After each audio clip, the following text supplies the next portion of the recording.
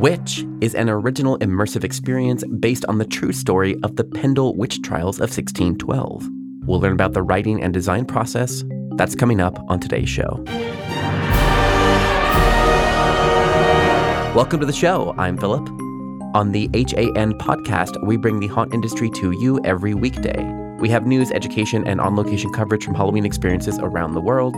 Whether you're a professional or enthusiast, each episode helps you better prepare for Halloween. And of course, we just finished our annual 61-day Hauntathon, where we featured a different haunt from all around the world every day on the show. Check our feed to listen to some of those great episodes if you missed any. Okay, as I mentioned, Witch is an original immersive experience. Prepare to be separated from the people you came with and have a unique experience as you meet the witches and the inquisitors of the haunted forest of Pendle. Traverse the world of a haunted museum and an abandoned chapel. The same team behind which also created It's Alive, which we covered last year. That episode is also in our archive. Today, we'll speak with co-writer Devin and Marcus, one of the actors, about the process, which runs approximately 2.5 hours, and it debuted this fall. The show just concluded this past weekend. It did change venues. It started off in the Heritage Square Museum and then moved over to the Mountain View Mausoleum. I interviewed Devin on the second to last weekend in person at the Mausoleum. Here we go. I'm Devin Armstrong. I'm the artistic director of the Downtown Repertory Theater Company, and we make immersive theater in spooky, cool locations. And tell me about what you have going on this year with Witch. Witch is a play that takes place across an entire campus of a mausoleum. So it's a 3-story building that's about a city block wide by a city block long, and we use every inch of the place in our play, which is set in Pendle in 1612 and based around the Pendle witch trials. We'll have 10 scenes happening simultaneously so that the audience is divided into all these different scenes and everybody sees a different story. And then we also have one-on-one scenes where it's just you and one of the characters, and you'll have a scene together where they're just performing for only you, and we have that throughout this whole amazing, cool, spooky building. So the tagline for Witch is, you may be accused of witchcraft, you may be asked to sign the devil's book, you may want to brush up on your prayers. And those are scenes in the play. You might be asked to sign the devil's book. That's a thing that happens with a one-on-one with the devil. So he's called the gentleman in the play. You never really know he's the devil, but it's often hinted at, yeah. In which the audience sort of becomes part of Pendle in the sense that when they participate in witchcraft experiences with a witch, palm reading, things that would have been considered witchcraft in the day, you might get some blacklight ink rubbed on your hand, and then later on in the show, to your surprise, as they're checking your hands to see who's been in contact with a witch, you may find, oh my God, I've got ink all over my hands. I am guilty of hanging out with witches. So Witch is a 2.5-hour show, and the crowd is limited to 40 people that we can really make this story happen and facilitate all these one-on-ones and facilitate all these different storylines that the audience members go through. So yeah, it's a full experience, and at the end of the show, if you came with some friends, all of you will have had a different story, and you'll spend the car ride home, hopefully, talking about what happened to you and how your story differed. And my favorite part of it, of course, is that you're getting different character perspectives, so you may be at odds with your friend about who was in the right. Was Roger Nowell in the right? Was Janet in the right? Because you're seeing different perspectives, so you never know. Yeah. Talk to me a little bit about why did you choose Pendle and why are you continuing that theme? Absolutely. Originally, I knew I wanted to write something about witches, and so my co-writer and I, we went researching, trying to figure something out, and I actually had originally planned on writing about Heinrich Kramer, who wrote the Malleus Maleficarum, but it wouldn't work, no matter how I tried, it wouldn't work in this immersive storytelling setting, where you just would have to follow Heinrichs the entire time, and it wouldn't work so well, and I stumbled on Pendle as a result of looking through all these different witch trials. And at first I was a little daunted. I found it daunting because the Crucible exists, and it's the pinnacle of witch trial plays. No one will ever write a better witch trial play than the Crucible. But what we sought to do was to find a completely different theme. So the Crucible did its thing about its characters. What we were narrowing in on was misinformation. That was the idea behind this play. How misinformation can take hold in a town, and then people can start literally seeing things that aren't there. And then you, the audience, get roped into this, and in the second act of the play, you too will start to see things that aren't really there, aren't really happening. So you start seeing devil dogs and, witches and people eating souls and things like that. So you get to experience what it was like to be somebody in Pendle. So yeah, Not going to mess with Arthur Miller. He did it perfect, but we went a completely different direction and hopefully made a very different experience to what the Crucible is. Just the last few years, what we've all been living through, no matter what side of the aisle you're on, I think we all are getting exposed to just a massive amount of misinformation, and it's affecting our lives, and we all know people who believe things that are clearly not real. And that sort of inspired, like when we hit on the story of Pendle, this idea that this child, this 9-year-old kid, had been able to bring down her entire family and 9 other people or whatever into execution, that really stuck. And so like that misinformation idea, wanted to do a story about witches, that came together in a perfect way. Because there were, 400 witch trials, like I said, that we went through. Like, interesting, but this one was like, oh, that's perfect for now. It seemed a good play for the time.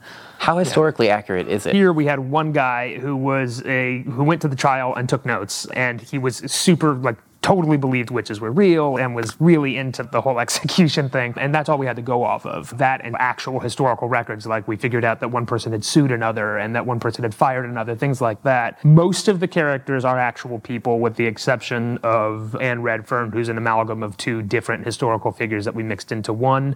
And most of what they say and do is based on things that happened. They were actually hanged, not burned, the actual Pendle witches. But we wanted to give them some dignity, and it wasn't working. It wasn't working with hanging. Yeah, but yeah, it's a real story. It's a heartbreaking story, and it lends itself really well to the tragedy and the dark romance of what we always tend to do.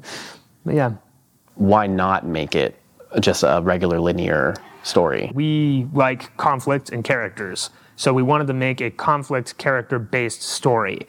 And then we wanted to tell it from the perspective of all these different characters. And for me and my co-writer, John Armstrong, we care a lot to hear about the perspectives of people who weren't necessarily in the center of the spotlight. So when you visit Pendle here, you meet Roger Nowell, the sheriff, and you meet Janet Davis, the 9-year-old, and you get to see from their perspectives how something like this comes to pass. And I don't think you can do that in a proscenium-style show, because you wouldn't be able to get inside the minds of all these different people and see how the town comes down, like how it falls apart, how it all goes crazy. Why is that important, though? And to play devil's advocate, of course, we have editors for a reason. Yeah, that's true. And when you are doing a linear style, you are directing, essentially you're editing, you're directing the attention to make sure that you focus on what's important. In this case, you're widening the lens. Yeah. But is that needed? Yeah, I think so. I do a lot of non-immersive, just regular old proscenium theater too outside of this company, and it lends itself to a different kind of story. So in our plays, we have scenes that everybody sees,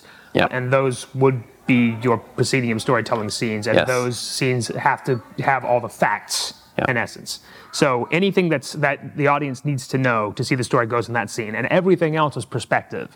And that's what you can't get in, I suppose you could, but you couldn't get nearly as much. Like, every actor in this play is basically Hamlet. They have the entire story to tell from their perspective, from the beginning to the end. And then as the audience goes through and gets these different perspectives, and then they meet afterwards and talk about it, what they saw and what they took in and what their opinion is now about this whole story, they're going to have a very different experience, which I think lends itself to this storytelling. Like I said, so if it's about the spread of misinformation, who spread it? Where did it come from? Who's the good guy and who's the bad guy? And obviously, something like this, you don't really end up with a good guy and a bad guy. You end up with a lot of people who get influenced in different ways and end up in this horrible dilemma that they can't escape.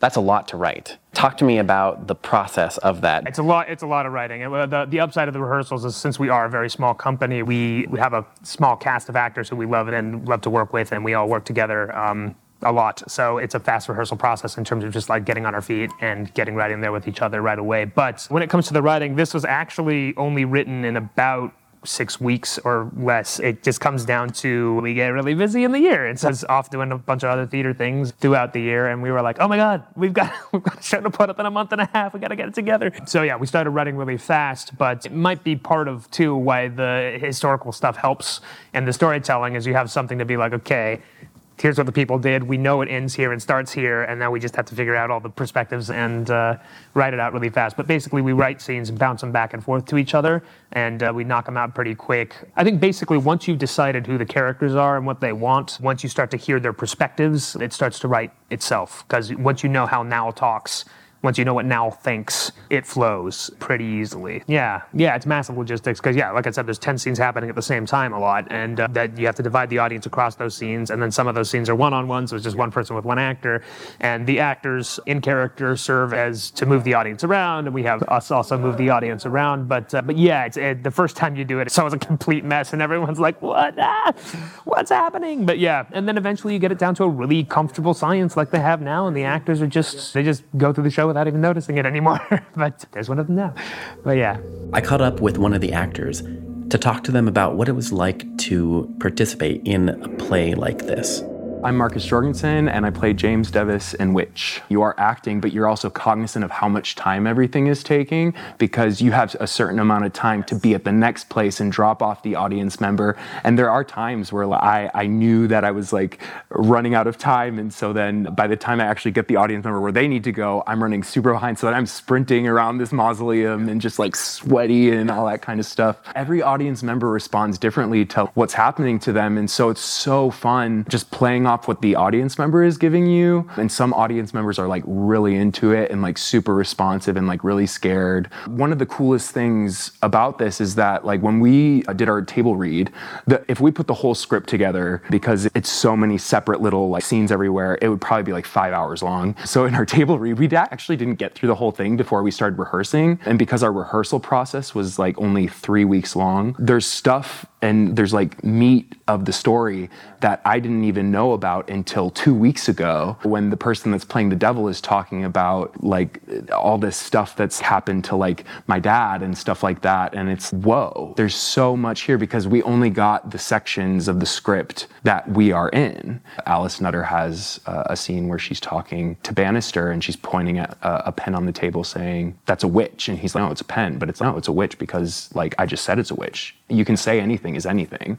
And if enough people believe it, they'll treat it as such. And that's concerning to me. But that's also why I feel like as an actor, it feels like such a blessing to be able to tell these stories because, yeah, it's just like what I personally want my craft to do is to make the world a better place. Okay, let's catch back up to Devin, where I talked to him about the future and if he plans on continuing to create these immersive productions every year. Yeah, I think we definitely, we like to make this a yearly thing. We're trying to make immersive theater it's a tricky thing, because I also would like to do a smaller, more immersive project, but the downside of that is the economics of it. Like the cool part about this is I think we're trying to give an experience that's really unique and really fun for half the cost of what most immersive experiences are like, and that's not easy to do, and it comes at the cost of we have to have an audience of 40 to a cast of 11 or 12, but we're trying to make everybody get that one-on-one thing, and we're trying to make everybody have this special experience, because a lot of immersive theater is like $200 a ticket, and we're trying to keep it egalitarian enough to compete with, I don't know, Halloween Horror Nights or another event that you might want to go to, because not everybody likes jump scares. Some people want character-based spooky stuff, and that's more what we do. So that's our target. Can we give you something that would be like Halloween Horror Nights or not Scary Farm, but more for story-oriented levers of conflict and drama with a little spookiness thrown in. So I think we'll probably do shows like this here every year, and then we may have another show that's just going to be a smaller capacity if we can. We're working on it. Might be about an asylum. I don't know. But yeah. Today's episode was produced and edited by me, Philip Hernandez, with post-production by David Swope and original music composed by Chris Thomas. We're counting down to Halloween with daily podcasts, videos, and events in our 61-day Hauntathon. Follow along at the link in our show notes. Our Hauntathon is made possible through generous support from Gantom Lighting and Controls. Gantom illuminates attractions worldwide with the world's smallest intelligent spotlights. See what you're missing with a free demo. Sign up at gantom.com/demo. That's gantom.com/demo. Our Hauntathon team includes Daryl Plunkey, Emily Louise Rua, Megan Spells, Gavin Burns, and Omni Adventures. Our partners for this year's Hauntathon include Sharp Productions, HorrorBuzz.com, ScareTrack, TheScareFactor.com, and Haunt Topic Radio.